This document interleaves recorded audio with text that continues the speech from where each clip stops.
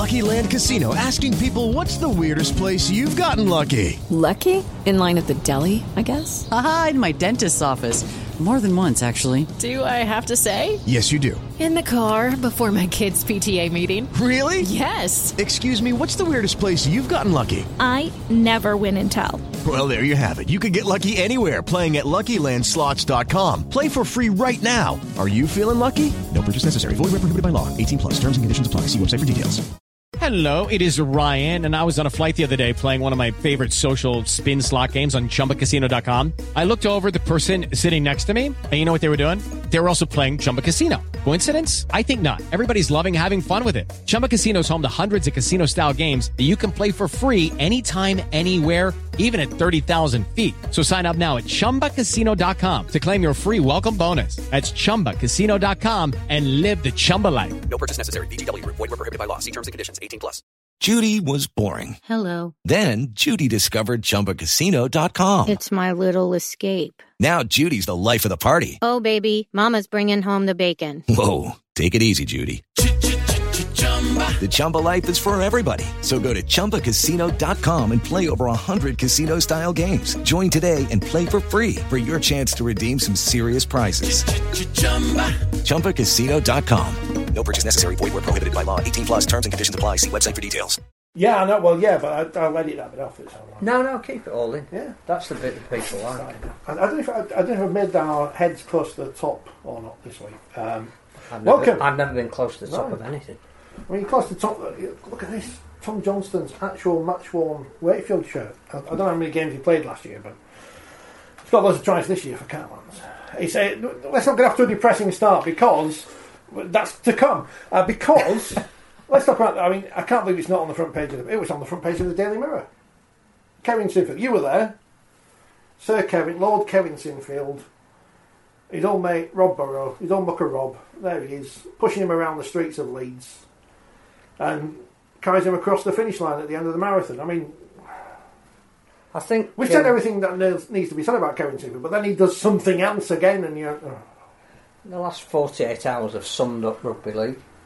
That we have our moment in the sun with James Roby breaking a record of appearances for St Helens, with Kevin Sinfield and Rob Burrow epitomising what we do best, but what is beyond the realms of sport. And then just as we're basking in that glory, we get the announcement about the World Cup's not going to be in France. But I think we should take the positives first. And I've not seen anyone as selfless as Kevin Sinfield. He played that way, but the last 2 years have been taking it to another level. The atmosphere yesterday, again, transcended sport, but was so rugby league. No other marathons begin and end within a stadium. The fact that the course was set up so that when you ran in, you were coming across the pitch facing the North Stand, which is full of friends and relatives, and everyone that we saw afterwards was ridiculously emotional, which was partly because they were absolutely knackered, because it's a brutal course. But to have 12,000 people in that environment of a ground, and then to be relaying the pictures of what Kevin did, and I don't know how far in advance that had been planned, that he was going to carry Rob over the line, but I think you were pointing out earlier today that those pictures went worldwide. You know, that there isn't a media outlet in Australia, New Zealand, America, Spain, wherever, that hasn't carried that image, and people talk radio phone-ins this morning about what it means as a gesture of friendship. It's just transcends the sport, but it's the best of what we do. I think, again, little things like having the current Leeds team handing out medals to people as they came in, having players fly in from Australia to be part of, Luke Burgess and Nick Youngquest flying in from the other side of the world, Matt Adams, just because it was their teammates. It just epitomised the best of us. There's so many tears. But it was wonderful, and yeah, I think the fact that the national news carried it as a story rather than necessarily a sporting event, I don't think you can heap too much praise on him, and everybody buy his autobiography, which is out in 2 weeks. Where should they buy it from, Phil?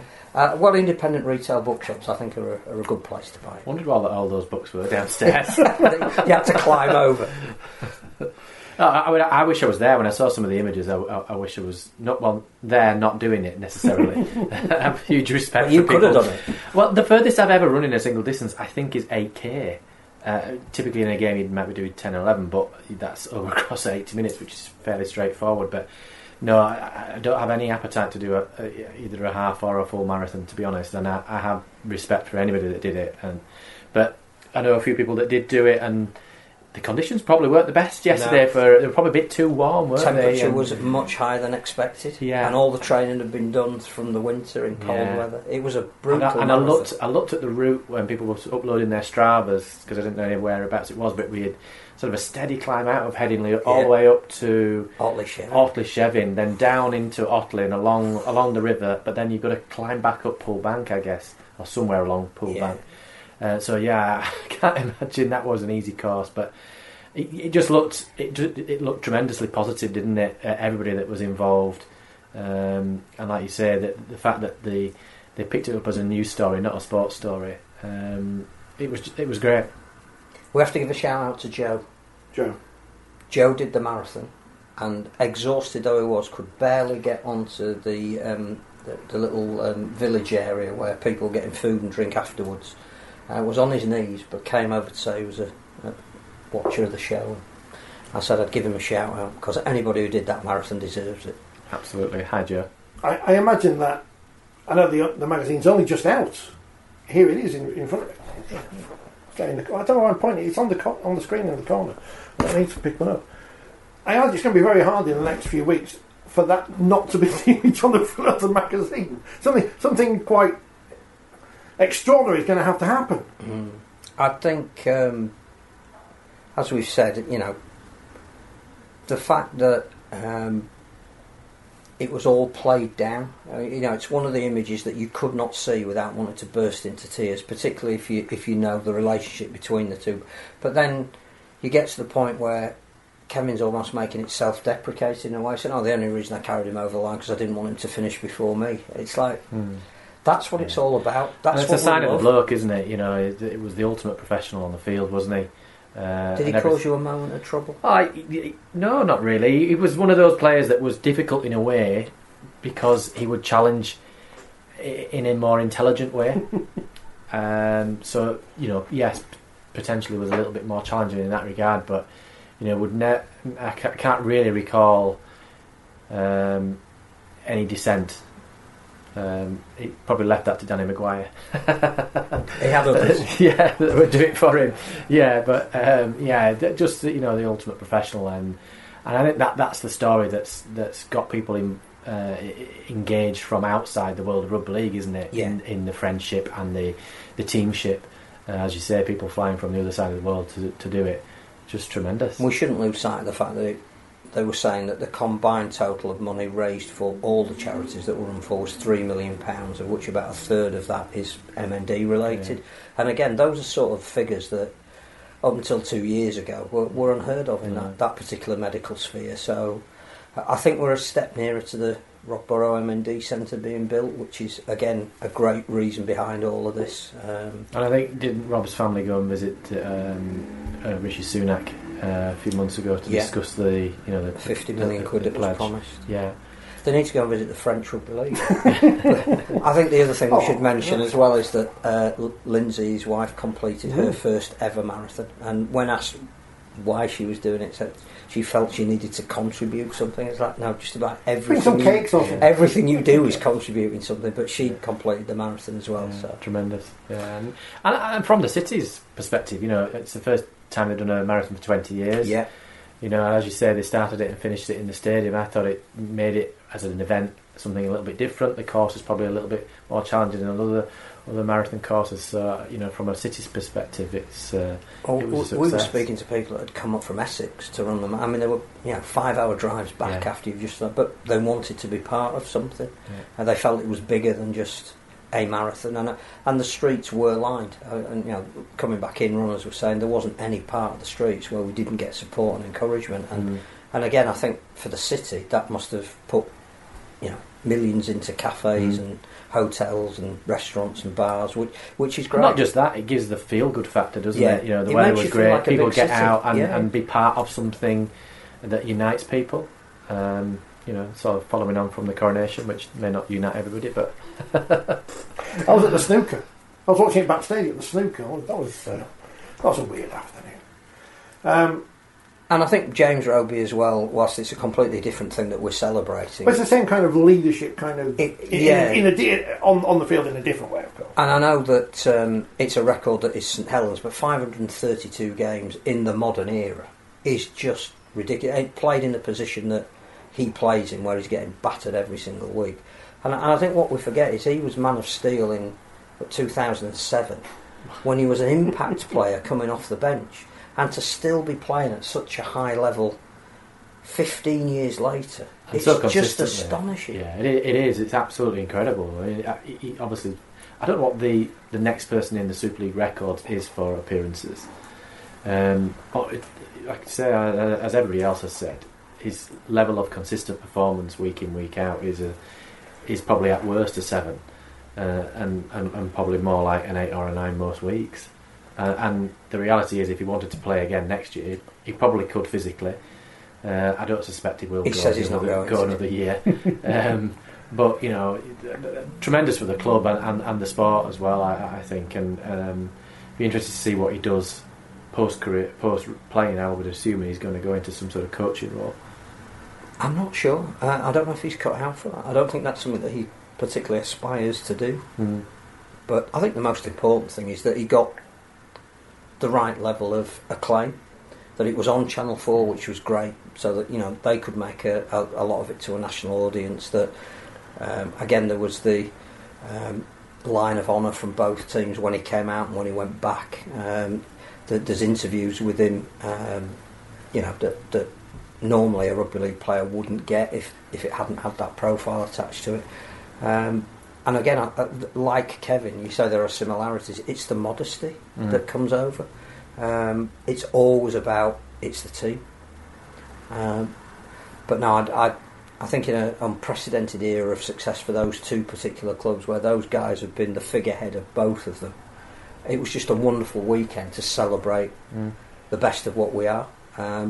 In that respect, I'm pleased St Helens got a win for him as well, because it would have slightly tainted it, because that would mean more to him than getting a glass vase or whatever it might have been, which is no disrespect to Salford in any way whatsoever, but I think he deserved to go off the field as a winner as well as creating a landmark, and I think we were allowed to bask until this afternoon in the glory of all of that. It's like you see these people around who claim to be inspirational gurus and stuff and all this kind of crap. You've probably got some of their books in your shop. I don't mean to not say that their books are crap, but then you've got people like Kevin Sinfield, James Roby, who would just...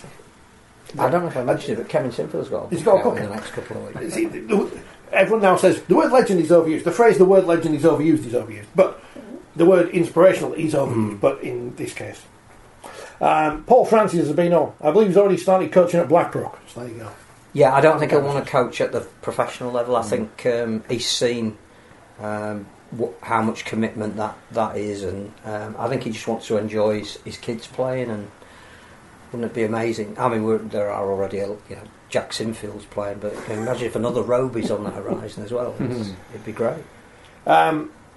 Before we get on to the World Cup, because we just mentioned amateurs and kids and stuff, this, not epidemic, but there is at least 2 cases in the last few weeks of parents being in bother, causing bother at amateur games.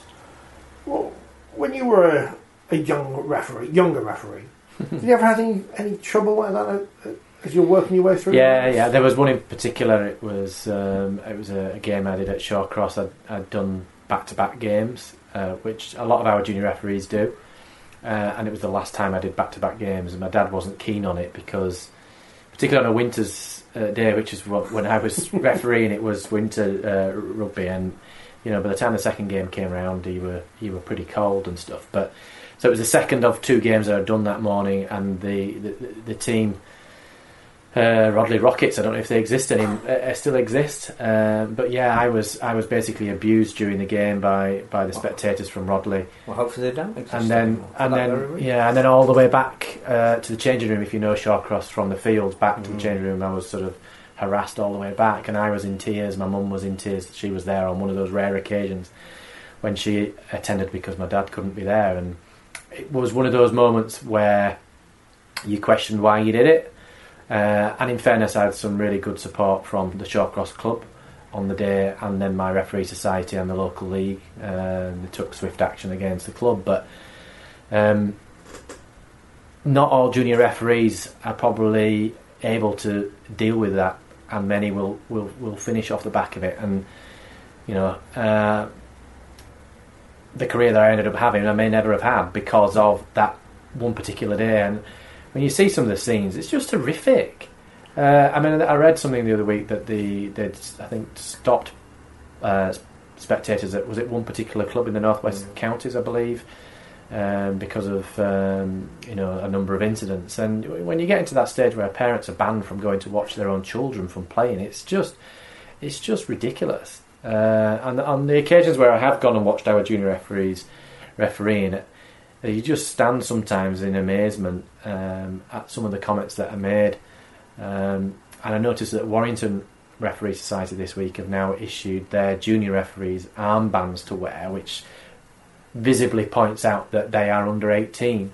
And that's the sad thing. I think the game I was doing was probably something like an under 11s game, and I would have probably been 12. And you'll have adults abusing a child just because there happened to be a referee. It's not an excuse to hurl abuse. It's not a rugby league specific thing, though. It's happening in all absolutely community not. sports. Absolutely not. And whilst that doesn't condone anything, it is a societal problem that seems to have bizarrely got worse since lockdown. I believe so, and that's what I'm hearing. But for me, I just think it's easy to fix. Those clubs that have these people involved in their clubs, just get rid of them. Mm-hmm. Simple as that.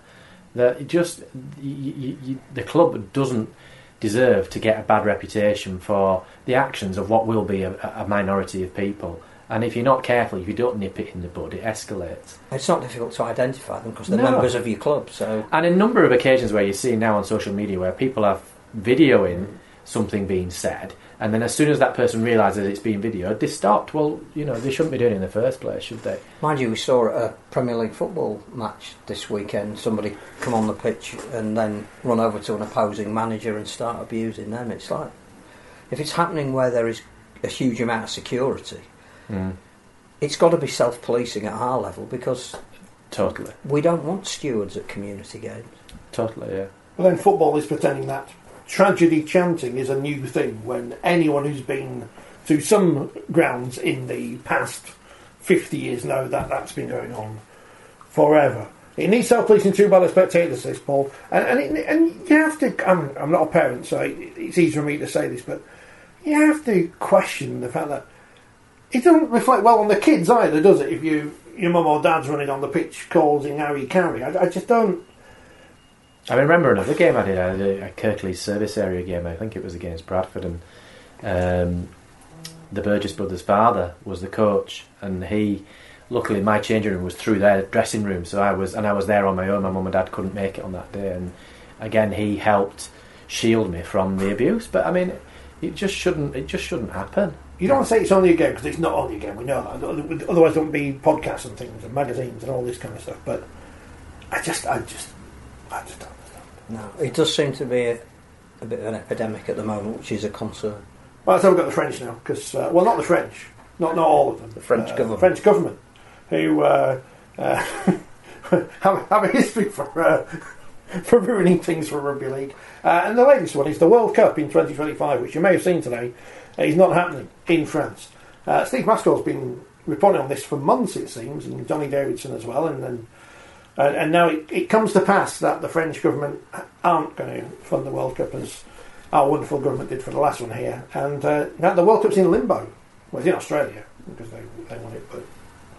Well, there's a board meeting of the IRL on Wednesday, after which there'll be a press conference, which I think will outline what options there are.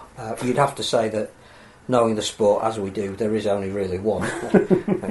It can't be in the Northern Hemisphere anywhere other than France, which it now isn't going to be, because we won't get the funding to have it here again 3 years after we last had it. And there's a moral case for saying, nor should we. So then it will put some pressure on the Australian Rugby League Commission to decide whether they financially want to support a World Cup. And you'd say that the probably best way of mitigating that would be that if there were several partners, so you could see a Pacific element to it, which might actually be a real boost to the game in that area. If there were some games in Samoa or Tonga or Fiji or PNG, they've got to have the stadiums that are big enough. So that is a concern, because although they have some nice stadiums, whether they would be big enough to host World Cup games. There's also a broadcasting element. How easy again is it to get pictures back from those places? I think New Zealand economically would quite like to be involved. That's again if there's commercial considerations to enable them to stage it, because I don't think they can generate the sufficient funding themselves. And it's about again then whether you know Brisbane would host the final, say, because that is the capital of rugby league, as we saw with their Magic Round, which was sold out every day. So economically, you possibly could do it at relatively short notice in the Southern Hemisphere. It's whether there is the will to do it. If it's not, I guess the only other option is to knock it back a year. We did have a short window from what should have been 21 but became 22 to 25. We could now say, well, because we had it in 22, it becomes 26, which gives another year for But the Southern what impact Hemisphere. does that have on the 10-year calendar that we haven't had? No, what it has an impact on is the finances of the International Rugby League, because the World Cup is virtually their only income generator. So obviously if they are then renewing their budgets to say it'll be another year before we get income in that we thought was coming, it's a massive issue. I think looking at the French element of it, first of all, my only criticism would be we seemed to announce something before we had anything signed and in writing that looked overly ambitious in the first place. So we were coming off the back of a really successful World Cup in terms, we don't know yet financially how successful it was, but in terms of visibility, profile, and the three variants being played together, it broke new ground, and all of those games were negotiated to be on free-to-air television, and everybody stepped back from it and said that was a real worthwhile exercise. All the players that went back from the Southern Hemisphere and the coaches in all the press conference were saying, yeah, our seasons are too long, but we want to be part of this. Don't deny us the opportunity for the Samoans getting to a final was massive for the nation. And I think we then thought for France to say straight off the back of that, we're going to have more nations there, we're going to have an extra tournament for the youth, that unless that's signed and sealed, you don't really say that, because all you're doing is setting yourself up for a fall, which has now happened. In terms of the way the world has changed, clearly we are in an economic crisis. It was overly ambitious probably for the French nation to have a Rugby Union World Cup, an Olympics and then a Rugby League World Cup. If you're going to get squeezed financially, it's the third of those that's going to get it. You're not going to stop the Rugby Union World Cup now because it's, 6 months away? Well, we can try. Historically, they're not going to do it anyway. You're not going to turn around to the Olympics and say, we can't manage it. You're going to go to the sport that's the smallest of the three and say, I'm sorry, the funding we promised you isn't there anymore. We as a sport are not big enough to get alternative funding, particularly at short notice. So we sometimes have to step back and realise what we are. But I just don't think the French should have painted such an ambitious picture before they'd signed contracts, and that does make us look particularly foolish, I think. Yeah, I don't think it comes as a surprise, because my understanding during the last World Cup last year it was probably not going to happen in France, and that was only rumour, but it's obviously come to pass that it has been. So I think you're rightly saying in relation to adding a fourth tournament or add dimension to the tournament, just from a logistical point of view, speaking to some of the staff that were involved in the World Cup last year, logistically trying to organise 3 World Cups. And then the PGRL World Cup stuck in late on as well. Yeah, and saying for them how difficult that was. And perhaps I'm maybe doing them a disservice, but maybe less experienced at delivering major events, as perhaps some of the Rugby League staff have been in the past. Then I think some of the World Cup staff from here last year were sort of surprised that France were prepared to take it to an extra World Cup. So, yeah, one would imagine it can only be down under, can't it, of some description. But the last World Cup down under, I think if I'm right, it was played across 5 different time zones. So there are challenges by spreading it to multiple nations with flights and time zones and all the logistical things that come with it. and whether you get government funding from places like Fiji, Samoa, Tonga, Papua New Guinea, you probably don't. Is there clearly is a move behind the scenes economically to promote PNG as an NRL 18th team, and that's not coming off the back of a rugby league related reason.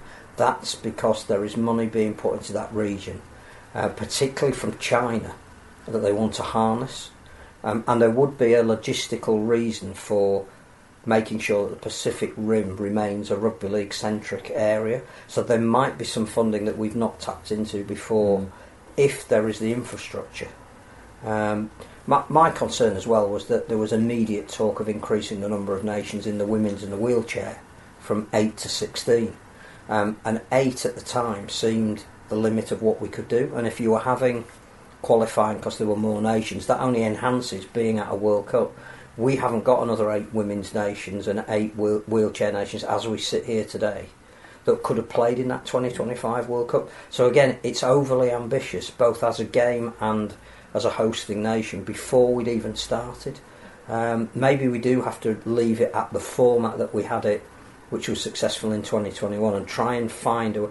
I think it would be massive for New Zealand, who went through an awful time with COVID as a nation. Obviously we're isolated, we're cut off for 2 years, the Warriors couldn't play at home. It's all starting to come back a little bit. A World Cup in a couple of years' time might be a real good boost for them, but they're not a nation that could generate the finance themselves. They need help with that.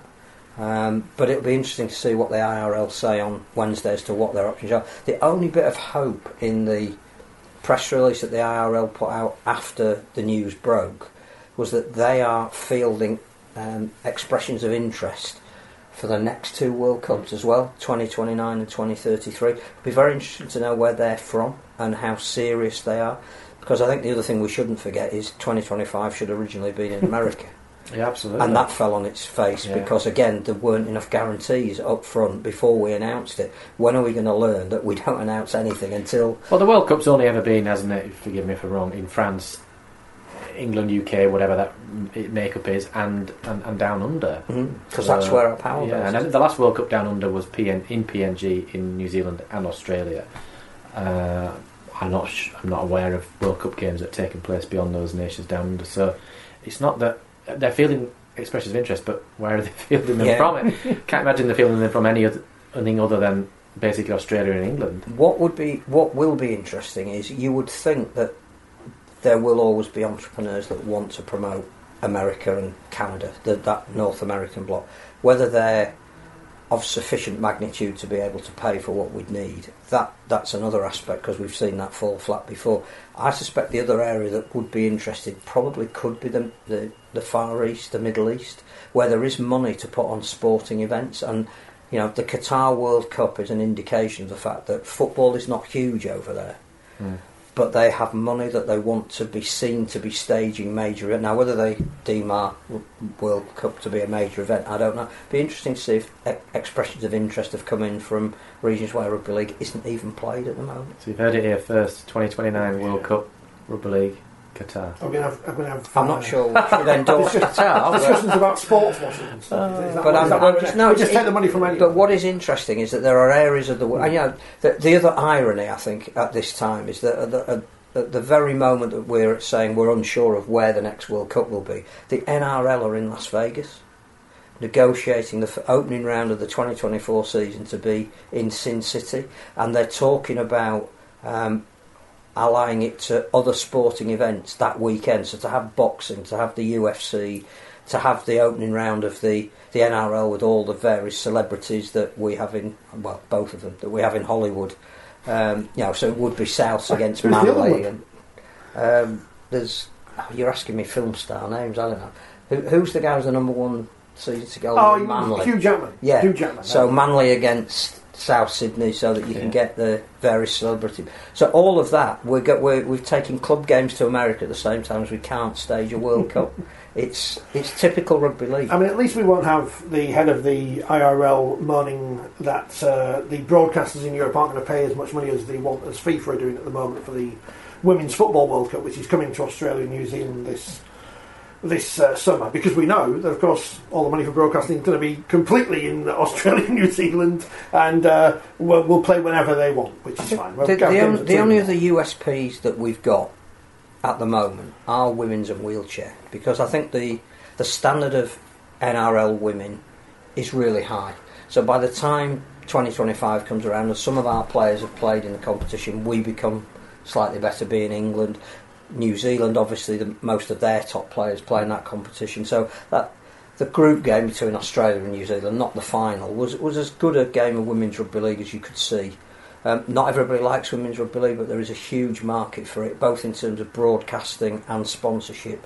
And wheelchair, I know we're all devotees of wheelchair and bang on about it endlessly, but that is a USP. The horrible rugby union version of Murder Ball that was on Channel 4 the other week, it isn't seen to be. It doesn't look like rugby no, union, exactly. and that's rubbish. So I reckon that those two bolted on to a men's World Cup do actually give us something in terms of commercial potential. And you're talking about in the Southern Hemisphere where the women's is big and high profile, the wheelchair's only just starting. It could. Well, I mean, I wonder if the Australians could convince a former Golden Boot winner to put on their green and gold jersey as... Well, the first training session has taken place in Auckland. I think it was last weekend or the weekend before, which has been held, I think, under the auspices of New Zealand Warriors. But they're trying to get people like Tawera Nikau involved, who clearly is eligible as a disabled player. But if he got involved, then there are other players. He's doing a documentary series at the moment about getting some older New Zealand players fit to play against a veteran Australian team. But there are people involved in that, like Shantae Harper, who had to give up because of concussion-related problems, who could play wheelchair. Now, again, if we're saying there's a chance of the World Cup being over there in 2 or 3 years, and those people could be involved in promoting wheelchair rugby league and maybe playing for New Zealand, there would be a groundswell of public support for that. So it's not the end of the world, but it is on the back of the positives of this week. Yeah, I mean, kicking the guts. Again, going back to where World Cups have previously been held, it would ordinarily be the turn of Down Under to host it. I appreciate it's short notice now, but... Listen, you don't need to build any stadium, that's the thing, isn't it? It's all the infrastructure is there. It's just I think this again is where IMG come into it, because it's not about what IMG are doing for the domestic game here, and we're seeing what they're trying to do, and it might be taking a bit longer than we would like, but they're obviously having an impact. They're not going to stop over the next 10 years that are left of their agreement. But the one thing they do have is television right negotiation, and they do have some of that in the Southern Hemisphere. Now, if they can be involved and can pull off a couple of television deals, then suddenly the pressure's off and it's easier to arrange. But again, sat in a studio here 12,000 miles away, that's a very easy thing to say, isn't it? But we'll just host it on the Suguccio pitch. We're talking of television rights, the EFL have now agreed their deal, so... £7 billion. Was it £900 million? Not million. Yeah, tremendous increase in their last deal, so... Is there anything left for us? I think it's copper that's left in the pocket for they're showing, what is it, over 1,000 games? Is there any schedule left for anything? I don't know. I think a lot of that's going to be streamed, isn't it? Which is where we need to work out what our streaming plan. Was there anything on our league this weekend? There was loads of rugby on, wasn't there? But I think there was nothing free. The women's nine wasn't. No, I don't know. I don't think. I didn't see anything. I didn't see it promoted as on there, so I assume it wasn't. But I don't know. Johnny says we've never had a night, so Kev, it has to happen. Well, write your letter into the honest. How do we know if he may have turned it down? Yeah. You don't know. Well, so Lindsay Hoyle was interviewed this week. I heard him being interviewed, and he was saying that he's lobbying for that to happen. He's got to fill in the forms. Does he not know the rules? But this has to be a 3-year gap from one on to the next. So I think reading between the lines, the next opportunity that he's eligible to receive an award, I'm sure he'll get it. And I think he would accept on behalf of the MND Association in Leeds Hospital Shouty. He wouldn't if it was just down to him.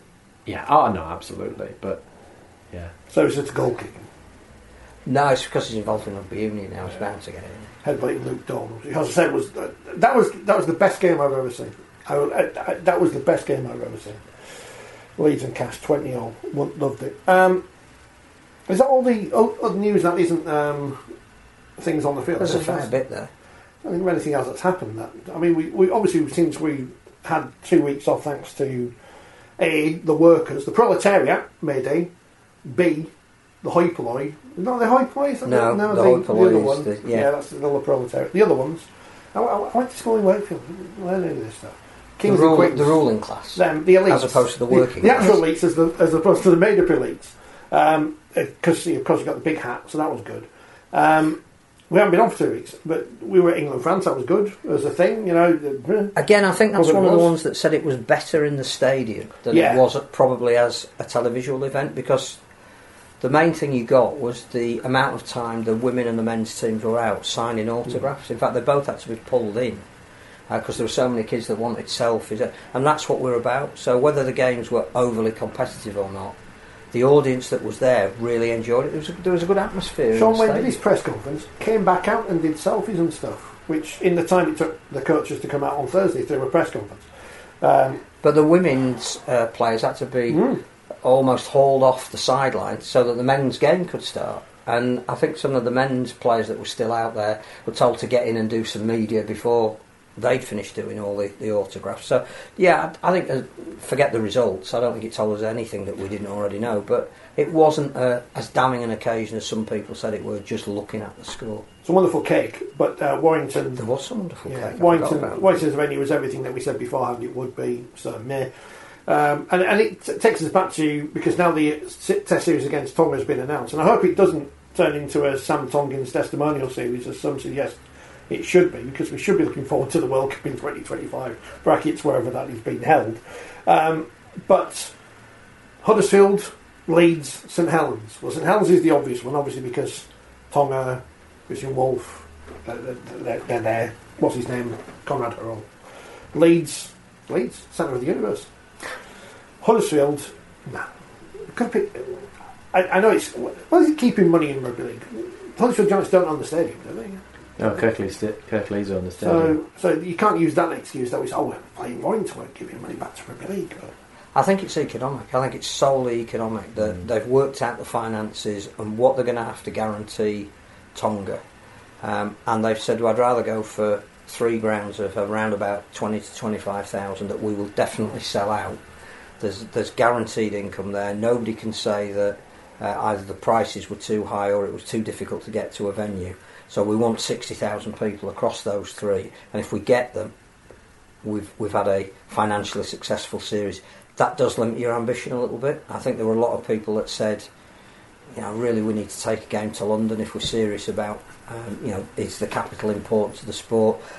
You don't necessarily have to take it to the Emirates or Tottenham Hotspur.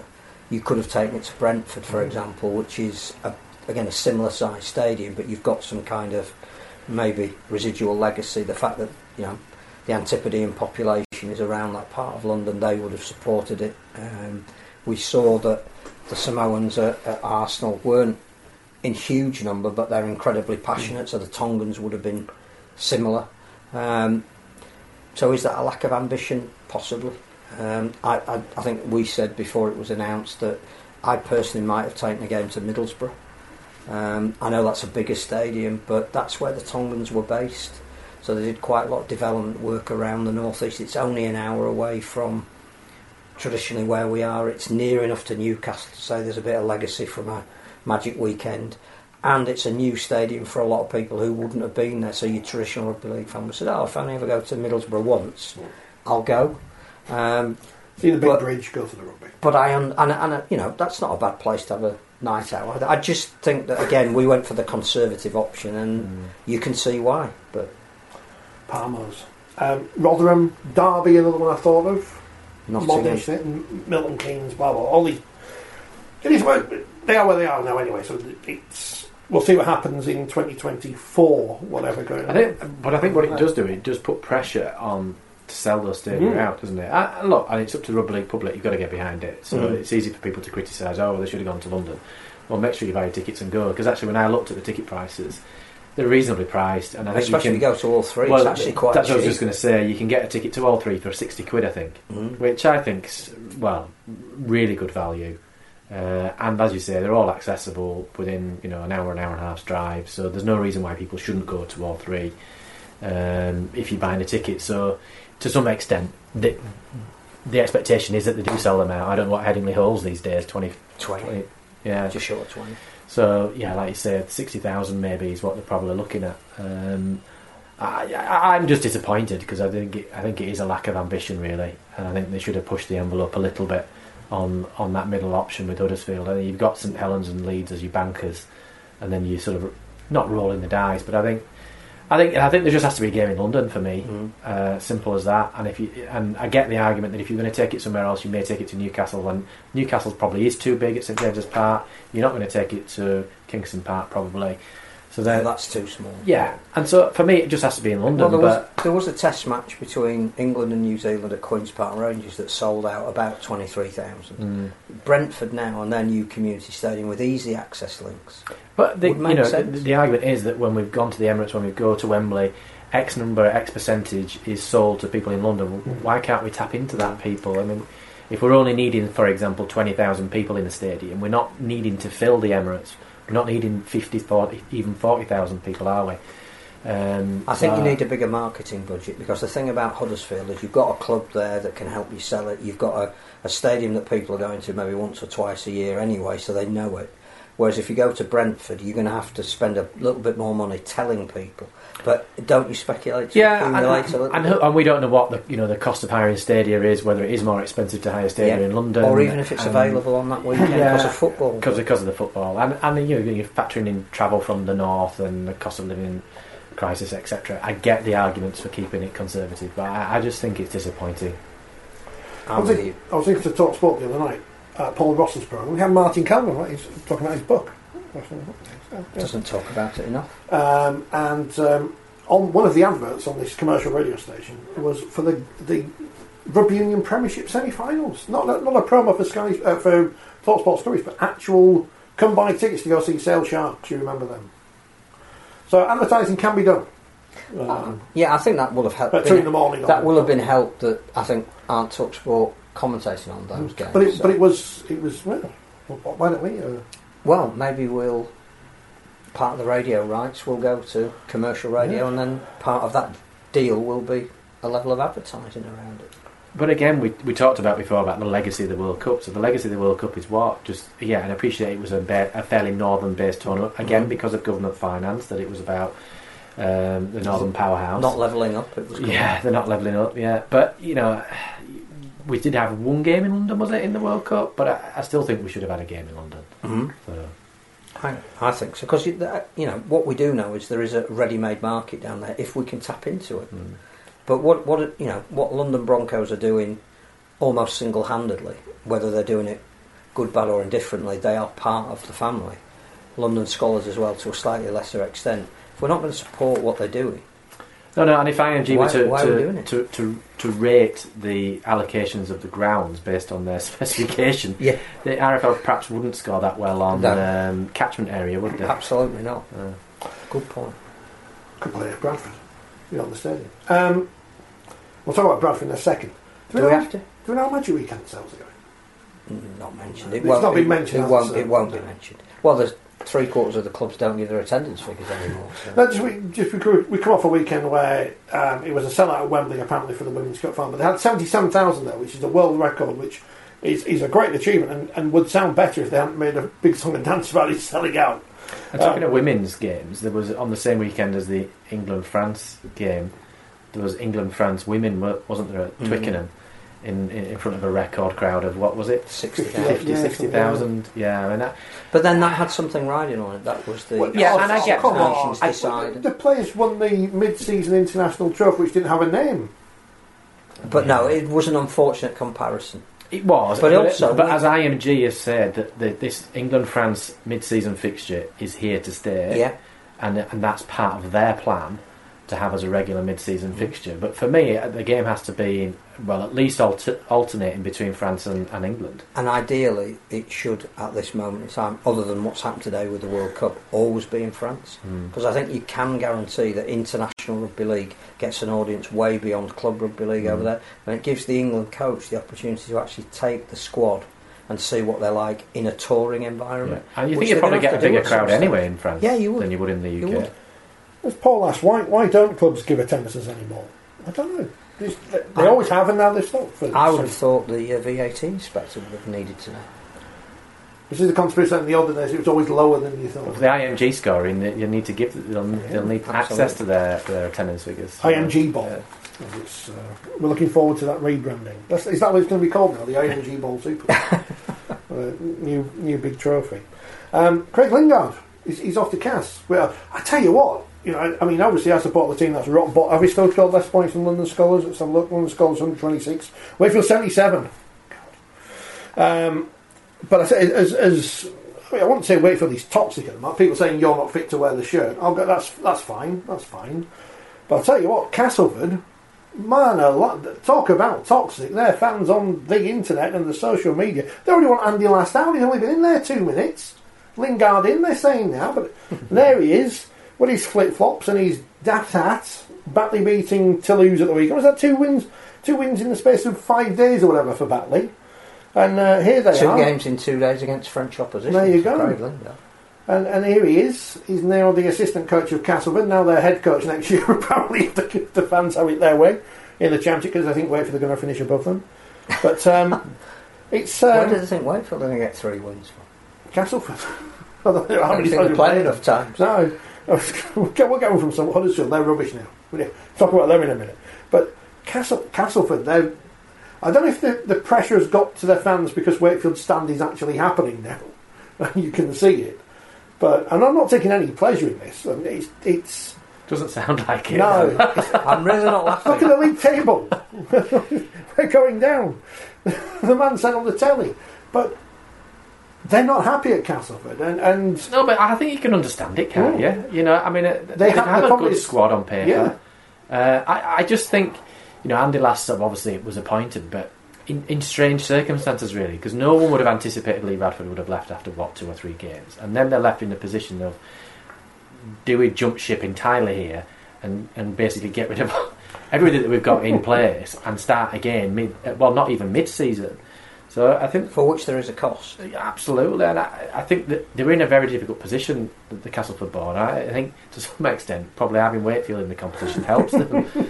At the moment, but look, he's got to put his own stamp on it, and people, I think, have just got to be patient, and that's difficult in this day and age. I get that because everybody's calling for everybody's head, aren't they? At half time, people were saying in the Wigan Leeds game everybody wanted Rowan Smith out, and then by the end of the game, he was next on the honours list. So it can change very quickly, as we discussed the other week with Hull. So. Well, I think they've just got to stick patient, and if it doesn't improve much, then they've just got to hope that Wakefield don't pick up the wins to get past them. I think there has been an issue with recruitment at Cass, because I think they've got quite an ageing squad, and that was always going to need an overhaul at some stage, and it was who was going to do it and when were you going to do it. I think Andy Last, with some of the players that he's been linked with, is starting to do that, but again, it's about the amount of money you've got to spend, and if you've got to change a lot of your squad, you're not going to tie up money in big name players early on and then find that you've got no depth. And more I think for Castleford at the moment is just that they're not playing a style of rugby that is associated historically with the way Castleford fans like to see their team play. There was an over-reliance perhaps under Lee Radford of going for size and power, which is very much in the image of the team he had at Hull. If Andy Last is going to change that, that's going to take a little while. With again a salary cap and a contract system not as easy as it used to be. Craig Lingard is an interesting appointment. I think to his absolute credit, he's staying and wanted to finish a job that he started at Batley this year, and has negotiated that the remainder of this season he's on dual reg, because he wants to take Batley to Wembley more than anything. They've never been there, and they're 80 minutes away in the 1895, and I think that on the back of it, he's got to a grand final and he makes the playoffs every year. If he was to take them to Wembley as well, I think he would acknowledge that there's not a lot more he could do at Batley. There's a ceiling there, isn't there? There's only so much you can do. And as an ambitious guy, which we know he is, he wants an opportunity to coach at the highest level he can, so you can see why he's taken it. But I think one of the remits he's been given as well is to identify championship players that could play at a higher level, which again might be the way Cass go about their rebuild at the moment. which would make economic sense. Yeah, but if you work into a tighter budget, then it's obvious, isn't it? So you can see why that partnership of Last and Lingard probably is the way they should be Produce going. your own players because they're cheaper, and look at the Championship.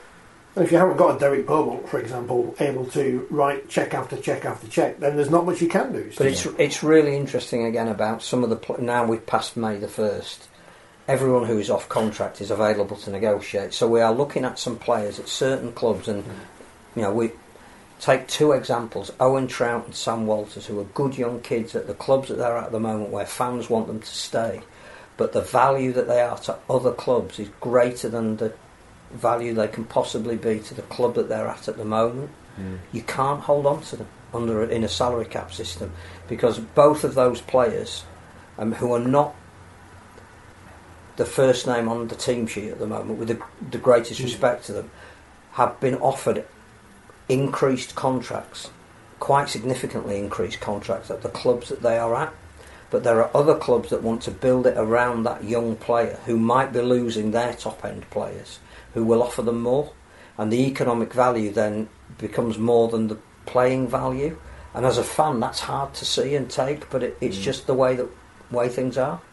Luke Gale, Paul McShane, there's the two examples that spring to mind of players who obviously came through and were part of the system at Leeds who couldn't be kept on for whatever reason.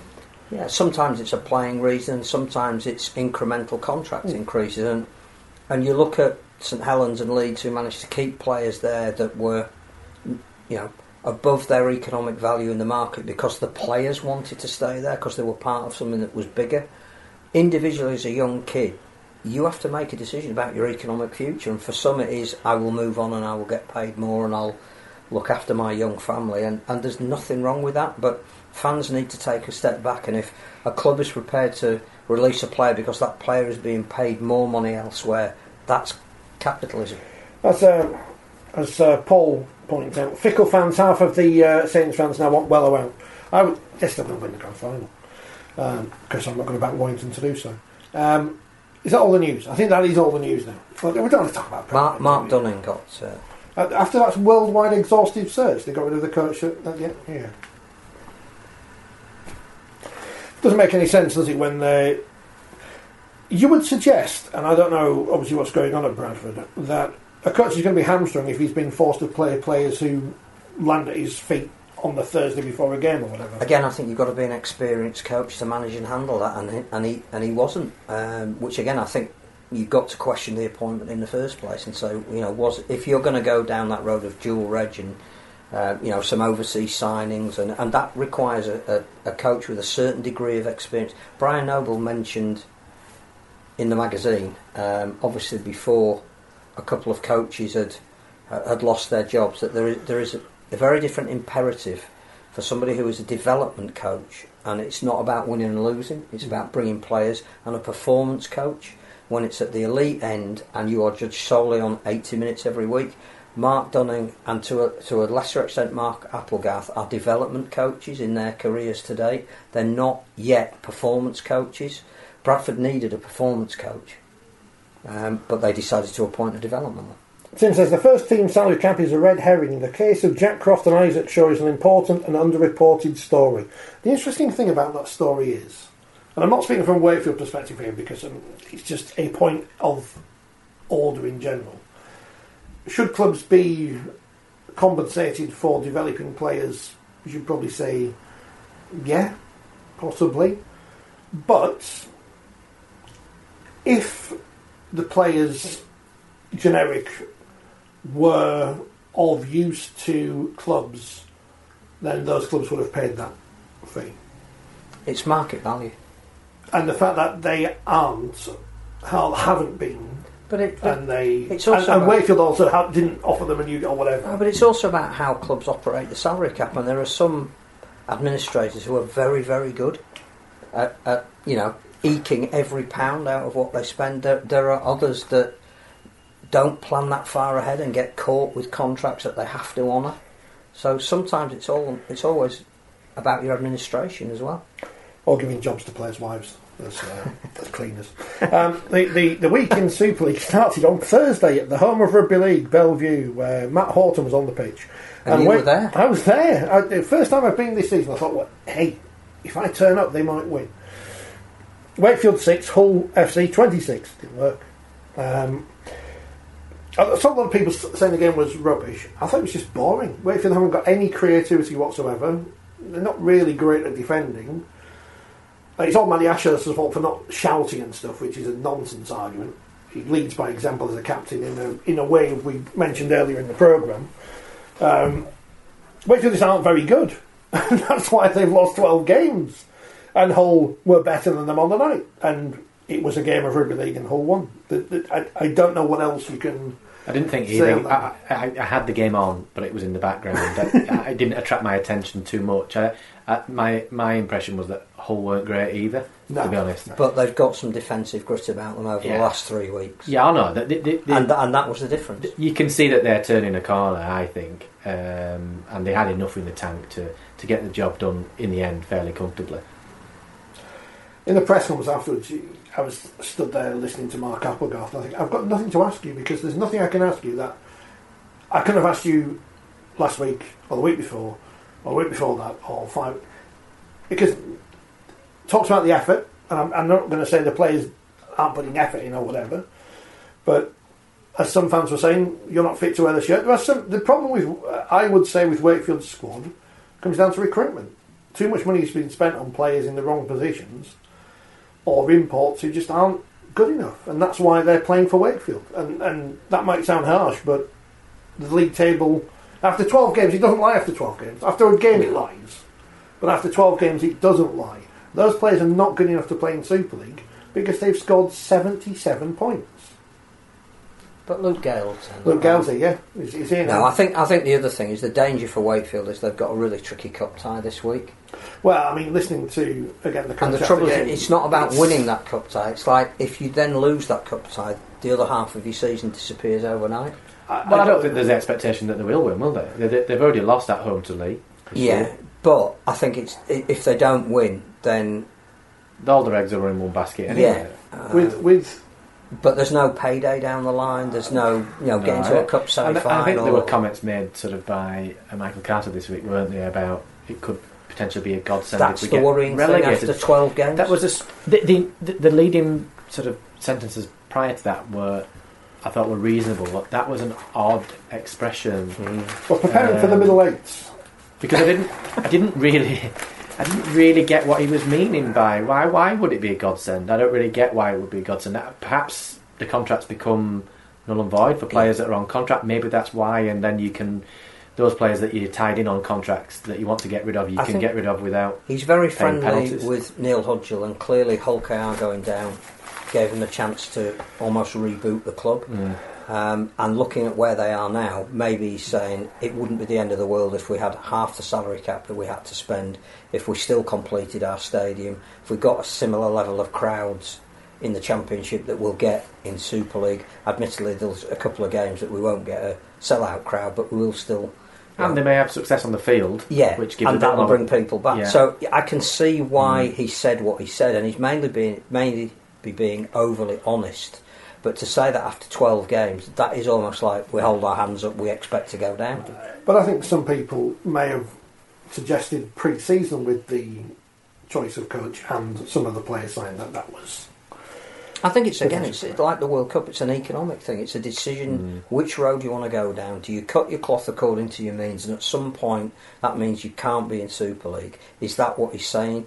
Or have fans still got an unrealistic expectation, looking at the squad, looking at almost this admission every time that we spend less salary cap. It's not a badge of honour.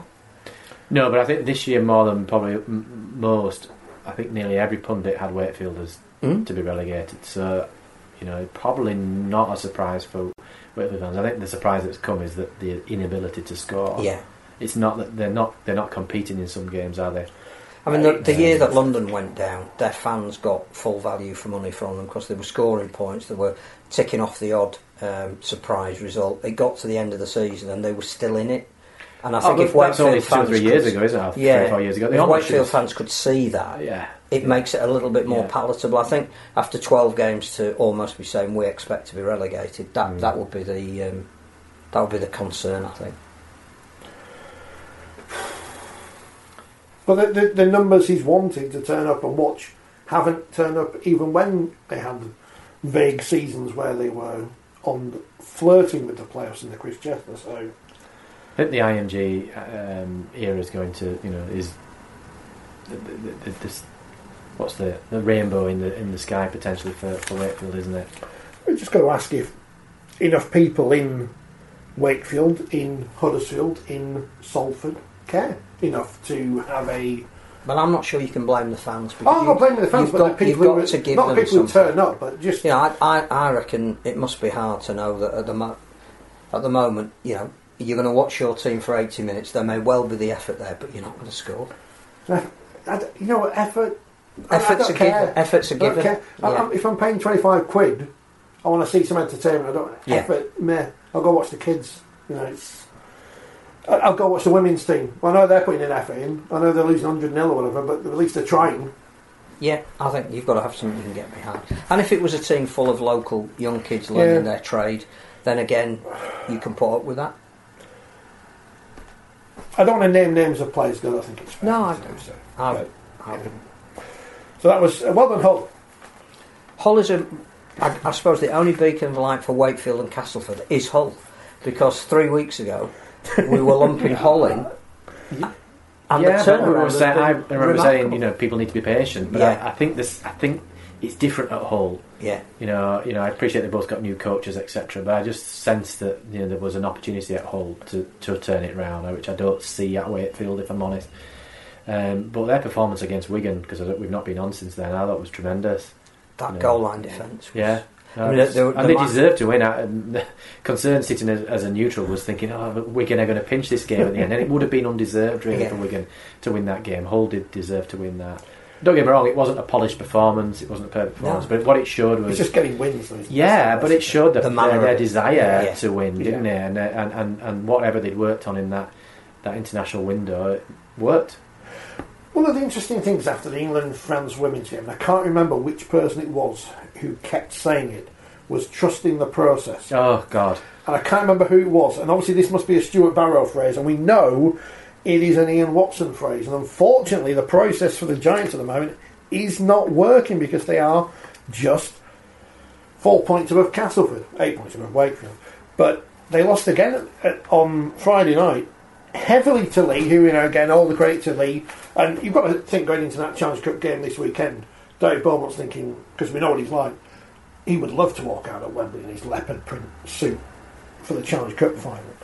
But 30 points to 4 for the Leopards, another big impressive win. Huddersfield are just this... What are they? What's going on? What's happened to Huddersfield?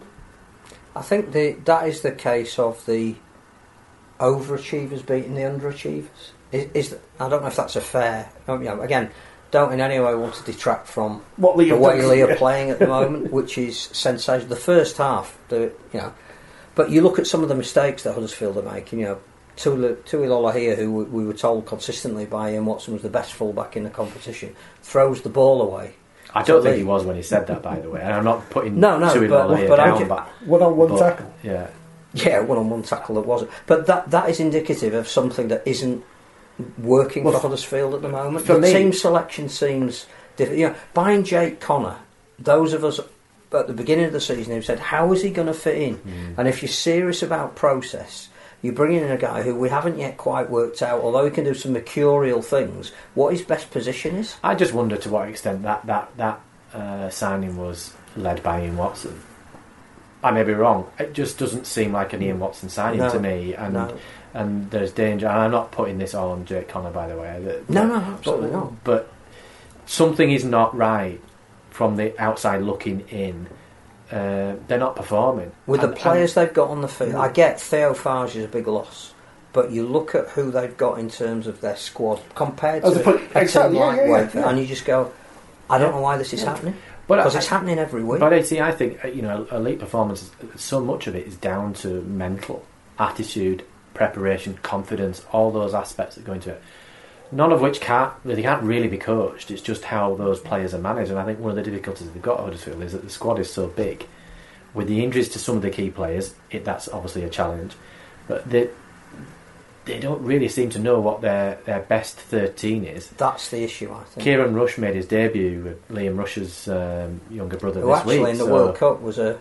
Good for Jamaica. Yeah, and so that was pleasing to see. But from I was sure disappointing from the team's perspective with the performance. But he made his start at half back. But you've got Jake Connor and you've got Will Price, who was dropped because he felt that the previous week when he'd had three creative players that didn't. I think you're right that he doesn't know what his best starting 13 is. But the forwards, you think of a team coached by Ian Watson. It's difficult to break down. We all remember. Well, you remember better than we do. The Challenge Cup final last year. It took until 3 minutes from time for Wigan to break them down, because the one thing you knew about an Ian Watson coach team is they won't give you a lot. No, the percentage, they play the percentages. And but to be 30-0 down at home at half-time to Lee, with the greatest respect to Lee, that isn't a Huddersfield performance. No, which to me points to off-field stuff, really, and the management of the team, the players, the set of players for me. And that's always going to be a challenge. Paul Rowley was saying the other day that to some extent there is maybe an advantage by having a small squad, because players such as sort of Reece Williams, who accepts he's almost a squad player, will come in on the wing when somebody's injured or somebody's perhaps out of favour or whatever, but he almost accepts that that's his position in that squad. Whereas when you've got players that want to be playing in their starting 13 and can't get in the starting 13, and in the right position, and then they're almost having to wait for somebody to make a mistake to get in. It does that almost feed into that? I don't know. I'm not. There must be so many different reasons that go into performances, but I just think there are some of the aspects. But looking from the outside in, when you look at Lee and the way that they perform, they're clearly working together as a unit. Yeah, and they've got like you say, they haven't got a huge squad. No, but they've got the confidence, the best out of it. Yeah, and perhaps to some extent, people. I never anticipated that Lee would be fighting for relegation this year. I thought there would be mid to lower end, and they probably are. You're right, probably exceeding to some people's expectations. But once you get a win, and it breeds that confidence, doesn't it? Huddersfield just need a win. Who do they play this week in the cup? Salford. Oh, which in the Ian Watson derby. Yeah, and I think Salford will be favourites, wouldn't they, going into that? Yeah. They have to be. But I also think that the problem for Huddersfield looks to me like they can't get a performance at the moment. It's not like they were losing narrowly in some of the early games of this season, but the last 2 or 3 weeks they haven't looked on the pace at all. No. But that's not the same issue at Hull, where I think you've got a new coach and you need to find... He wants to play a certain way. You might not have the players, or they might not initially have the understanding of it. Ian Watson was there all last year and changed a lot of things at Huddersfield. So this should have been the year, having got to a cup final, that they were doing what Warrington did in the early stages of the season. They were coming out, maybe putting 7 or 8 wins together. Then they might have come up against a St Helens or a Wigan. That would have tested exactly where they were. You then go back and say, right, well, if we're going to beat those teams, we just need to tweak this. Actually, Huddersfield don't look anywhere near like Hull were at the... But when people ask questions about coaches, then that's a more legitimate... I'm not suggesting Ian Watson should be sacked, by the way. No. I don't think he should be.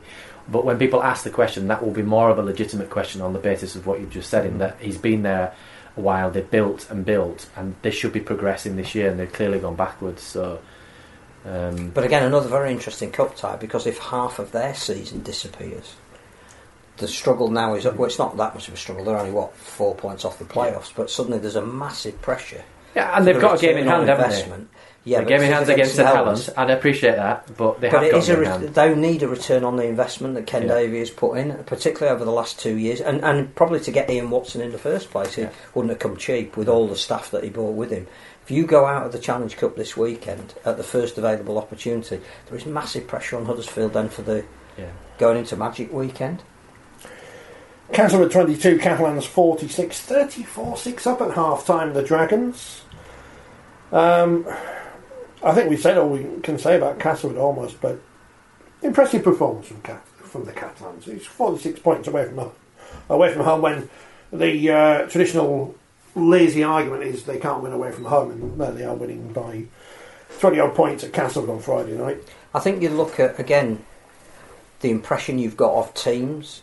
And the fact that Steve McNamara has almost had to play a squad of players that wouldn't be his first choice for some of his games this year, to go to Castleford when you're coming out of an inconsistent run, that's a great result, particularly a great first half. I think I'm quite impressed with what Catalan are doing this year.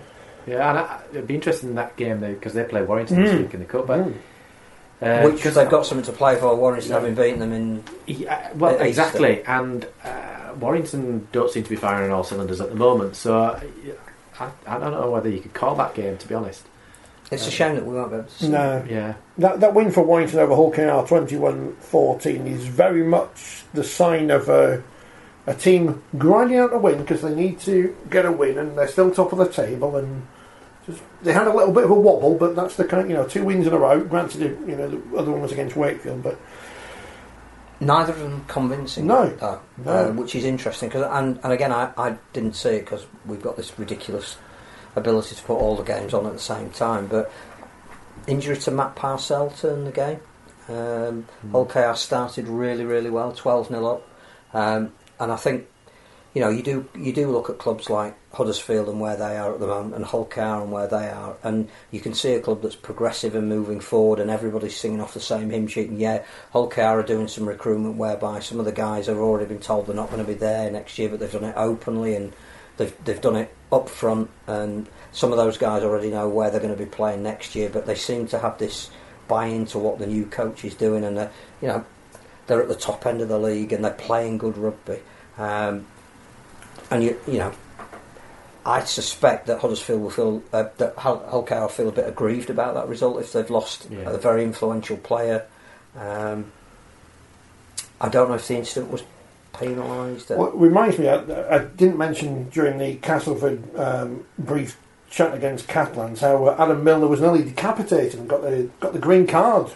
I think that was not deemed as anything by the match review panel today. Well, there was a Catalan player charged, but I'm not sure whether it. I think it was for that. I think it was for that incident. I think he's got a grade B, Catalan player. What I didn't agree with though was the Castleford doctor putting the incident on Twitter. He's taking lessons from some clubs. Does that undermine the match? Is that bringing the game into disrepute? I just don't think that's the way to deal with something. If he has a problem with it, address it through the proper channels. I don't think you should be publishing. Did he say something about he wasn't happy with the green card? He accepted in his tweets about accepts that referees or officials may miss things, etc., etc. But I just, the point about the green card was, look, it was missed on field. The officials missed it. It should have been a penalty clearly, and probably a yellow card. But if they've missed it and a player stays down, then they have to apply the policy, which is that the game has stopped because a player is injured, and if he's not going off for a concussion assessment, he has to get a green card. The way Milner falls makes it look even worse, doesn't it? I'm just watching it again here over and over and over and over again. But my question would have been, well, in Super League you have the ability to review footage. The doctor has the ability to review footage on non-TV games. Yeah. So if they've seen that there's been contact to the head, well, why hasn't he gone off on a concussion assessment? In which case a green card wouldn't needed to have been issued. So I don't get it. The doctor who's put the tweet on there has had the footage. He's, in theory, should have been able to make a decision at the time the game was stopped to remove him for a concussion assessment. And I'm not being funny. I have seen concussion assessments declared as concussion assessments when I would question, albeit I'm not a doctor, whether they were actually concussion.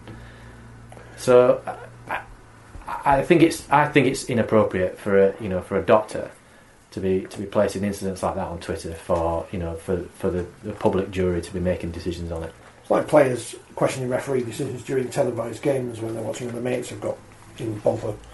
Yeah, well, you also have a player in response to that commenting about what he would have received as a ban. It's ridiculous. Wigan and Leeds, Phil. What was that all about? I was at the wrestling in Ossett, so I missed all this.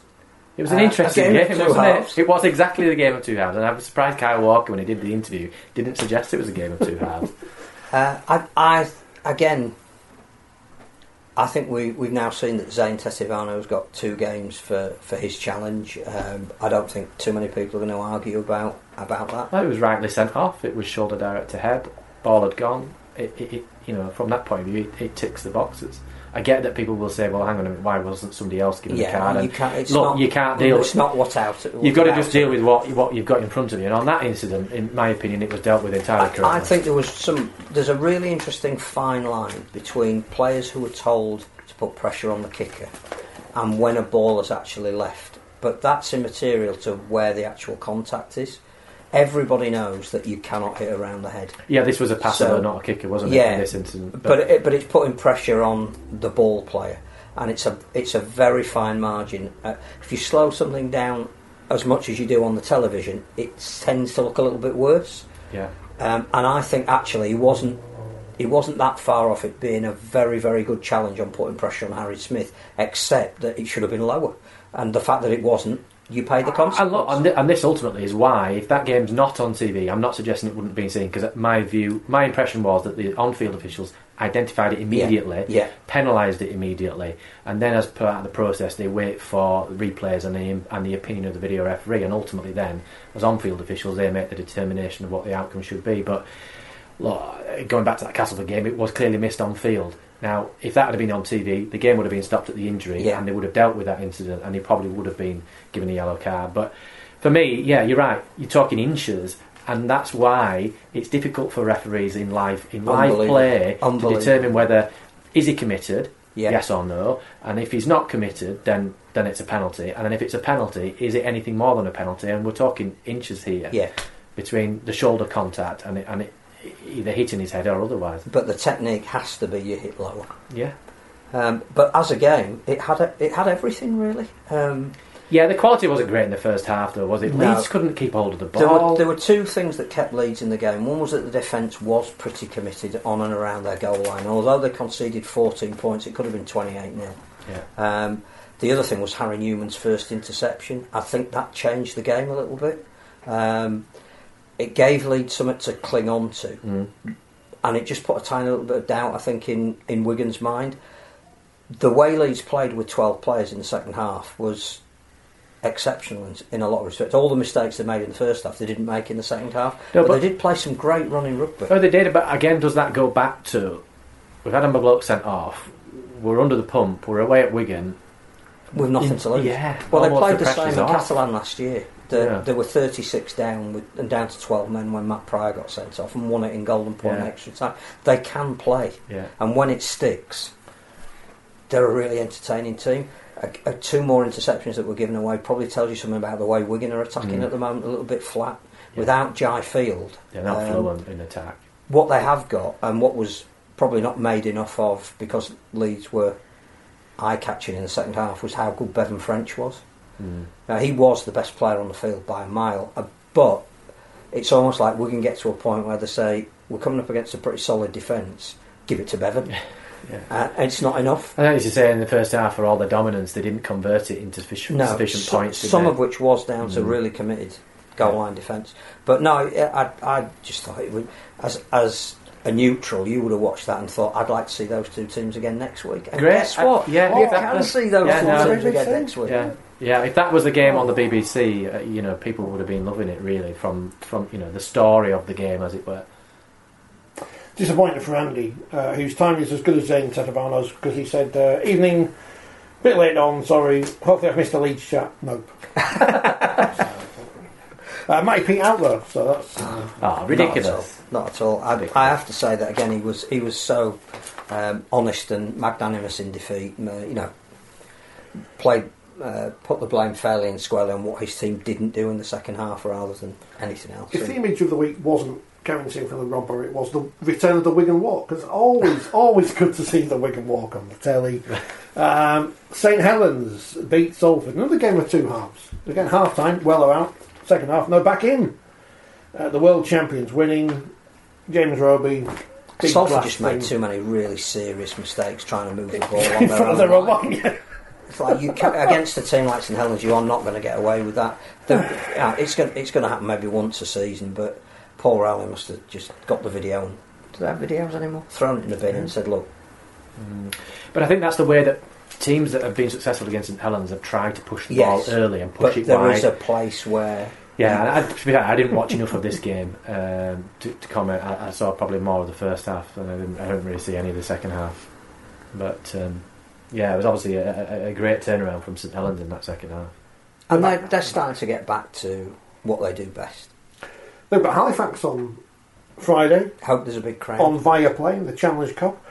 Halifax fresh off a 60-0 win at home to Whitehaven in the Championship. Batley, you mentioned earlier, beat Toulouse. Obviously a great result for the Bulldogs. Yeah, like Josh Wood's drop goal. Bradford back to winning ways. Obviously it's the change of coach. 44-38. Defence is on top there against Swinton. I don't know how he scored that many points on that field. They were all up the middle. Is that why we couldn't play the international there? Because the pitch isn't big enough. Get cancelled. Sheffield Eagles won at Keighley 46-18. Does that mean Sheffield Eagles are the... anyway. London beat Barrow 30 points to 16. London York's going to be really interesting in the cup this week. 3 o'clock kick-off on Sunday, sorry. Can't read. Fev won at Widnes 30-0. York 26, Newcastle 22. But York, late drama from behind. Late drama for Andrew Henderson. I think they were a bit unlucky, Newcastle, there, weren't they? But is that 3 games in a row that York have won either late on or by a score? I think they only just beat London at home, didn't they? Yeah. In League One, which was back. It's a big game. Probably the game that went under the radar, but actually was really important. Scholars and Rochdale. No, well, I was thinking more maybe Dewsbury, Doncaster. The 2 unbeaten teams. I listened to a bit of the commentary on Radio Big win Leeds on for that. Dewsbury. Yeah, it sounded it was a tight game, 6-4. I listened to the back end of the first half and a bit of the second. And I think they got a penalty try, Dewsbury. And I think that took it away from Doncaster. And I think there was an interesting incident involving Brett Ferris and the ball and the referee. So I've not seen it, but it'd be interesting to see what happens, if anything, from that. I hope not, because we praised Brett Ferris. Because he had his 400th game. Was it last week? As I say, I've not seen it. I was just listening to the commentary, but I think Dewsbury sort of pulled away in that game a little bit from. But that's from a big win for Dewsbury. Yeah, the 2 unbeaten sides weren't in the comp, but I think Dewsbury play Oldham away this week, so I think Oldham are in third. They are. So it'll be a test for Dewsbury, won't it? As in who they played last week and who they played this week to where they are in the comp. People who know far more than I say Liam Finn is one of these young coaches who some clubs should be looking at as their future coach, depending on what division they're in. Yeah, it's only the start of his coaching career. We jump on the bandwagon straight away. He's made a great start. Good pedigree. Hunslet beat Cornwall 54-10. Again, was that close up to half time as well? 12-10, yeah. Yeah, Hunslet running away with it in the second. I'm tempted to go to the reverse fixture with that because I can get to Hunslet easy enough, so I might go to that. Just get some Cornwall content on the channel. Why not? And pretend they're Ottawa. 28-18 for Oldham at Workington. And yeah, as mentioned, did Oldham come from behind in that one as well? Yes, 12-10. So, first half of League One games are really worth watching. Get them on the telly. London Scholars 24, Rochdale Hornets 28. The Hornets ruining London's chance of a first win of the season. This week in League One, Doncaster versus the Scholars, Hunslet Workington, Midlands North Wales, Oldham Dewsbury, Rochdale Cornwall, all this Sunday. A word for Doncaster as well, that I think they're now trying to put games on before their home matches to re-engage with the community on the back of the World Cup, and Bentley are taking their home game. Is it in the... I can't remember if it's the Yorkshire competition or the NCL, but they are the curtain raisers to that Doncaster game. And it's in the National Conference League. And it's great, isn't it? The community clubs get the chance to play. And I think they had some Masters games on before and an under-13s game. And York this last weekend had... inclusion. An inclusive I think they day, took it too far by having a rugby union game on. I mean, come on. Well, there are no. We don't need to include rugby union. No, there are no LGBT rugby league teams. But York Templars rugby union LGBT team in York versus Newcastle Ravens. Brilliant. And then they had a wheelchair sort of exhibition, I think, didn't they? And then the first team fixture. That's when we're talking about the AMG model. Yeah, but we're talking about events and days out. That's exactly what it should be. And hopefully, if people got into the ground, they could go out and get back in. I'm hoping, because if you're at York, you've got that ability to, if it's a family day out and somebody doesn't want to spend all day watching rugby league, somebody can go swimming in the swimming pool, or they can go shopping or whatever. Coffee shops, the library. The library. They can never have enough books. Up the Roosters, because they beat Warrington 108-24 in the Super League, Wheelchair Super League on Saturday. But a couple of new teams. Bedford had their first training session. Was it Rochdale as well? So Wheelchair is starting to gain momentum. Is it the first round, the qualifiers for the women's night? I don't really know how to describe it. But all the teams I expect went through. Yes. Warrington with 3 wins in their group. York, St Helens, Leeds and Wigan. They'll be joined by a mystery team. Leeds pushed all the way by Cardiff. Yeah, which is hopefully they're the mystery team. They deserve to. Was that Leeds without Georgia Hay?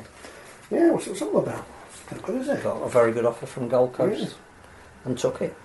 June 24th, the final state of the AJ Bell Stadium. Everyone turn up and make it a bigger crowd than Sailgate. That's Salford. In fairness, I don't know why some teams win the night and some teams won't. But to pick another bone with York, when Liv Wood scored the free, Live Laugh Wood, which is actually quite funny. But also, so it's one of these phrases that Live Laugh Love. You never heard of that phrase? Straight over my head. It's chronic. The Challenge Cup round of 6 this week. Halifax St Helens via play 7:45 on Friday. Probably repeated at some point during the week, which is what I'll be watching. I hope that Ross off of Viaplay's not picked up any dancers from Eurovision to be doing pre-match. Again. Especially that Finland one. They were robbed. I don't think there was any other rugby league to do with the Eurovision Song Contest. I didn't see a second of that.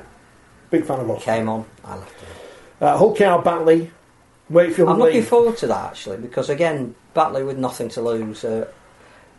Hull KR have put everything into where they are at the moment, and actually they might be a good outside bet for maybe a Challenge Cup run, but Batley will test them. I'm thinking about, I think I'm going to Batley to win the cup, because they're not going to get relegated. They're Beaumont Tico, so it all adds up. Saturday, Catalans Warrington as mentioned. On the BBC, Leeds versus Wigan, and on Viaplay, Salford versus Huddersfield. I think they're heading for at least a 16,000 crowd at Headingley, and I think it'll look great on the telly. The two clubs with the best Challenge Cup records in terms of number of wins, a lot of history. If BBC want to put some footage out, there's plenty of Leeds, Wigan. I reckon that Martin of Fire try from 1994. Do you think that will it might just do you think get it may played. open the programme? What about Barry McDermott sending off in 1999? Robbie Hunter-Paul's on the Question of Sport this week. Not Jamie's not on there this week. No. The most modern player they could Is find. he in your seat? I don't know. No idea. On Sunday, Castleford versus Hull in the Lee Radford derby, and York versus London in the Andrew Henderson derby. Who was at Castleford as well. Castleford Hull will be really interesting. Really interesting. Two teams with... I think Wakefield, and I'm not going to say Wakefield are going to throw it in against Lee, but I don't think they can't win anyway, so it doesn't matter. But Castleford have to go strong in that game because they can't afford to lose the fans even further. Whereas again, Wakefield, we're all just that are regenerating. Yeah. Cup might have come at the right time for them. And with York playing London, there's one championship team guared in the next round. So if you can get through this round and get lucky with drawing York or London, you'd fancy your chances, and suddenly you're one game away then from Wembley, aren't you? What if they? And we all know that there's no form in the semi-final. What if they win? Do they have to forfeit the 1895 Cup if they get to the Championship? I don't think anybody's thought about that. When did the schoolboys game go from 12 minutes aside to 80 minutes anyway? Because that seems to have changed. Presume that's kicking off about 7 o'clock at Wembley in the morning. Just a random question. That's it, I think, isn't it? That's it. We've got a bank holiday next week. Really? There's a Monday in May. There's no bank holiday. Yeah, Monday after it. So that's it. Thanks for watching. Enjoy the week. Thanks, James. Phil, the magazine's out. It is. Buy it. It's there. Put it. Good holiday read. Good bank holiday read. Yeah, and there's another one coming up. So we'll see you next week. And don't forget Martin Kellner's Martin Kellner's book as well. There. From All Good Bookshop. So, some signed copies available downstairs, are there? One or two. One or two. Any other books out? Well, there are other books out. I don't know if I've mentioned it, but Kevin Sinfield's got a book coming out. Is he off to Leeds to sign it? I think there is a signing before the St Helens game. If you're going, club shop. I didn't know if it had been officially announced or not. I don't know if No. Go and meet Kevin Sinfield and say, "What's he like when you headbutt Luke Dawn?" I was crossing the street when I met the love of my life. I chased after her. Nothing would stand in my way. Not the dog walker, nor the hot dog vendor. Finally reaching her, I asked, "What do you call that amazing smell?" It's Gain Flings. Gain Flings. My love had a name, but more importantly, it had a scent. Fall in love with Gain Flings. Seriously good scent. Try Gain Flings today with special savings at Family Dollar.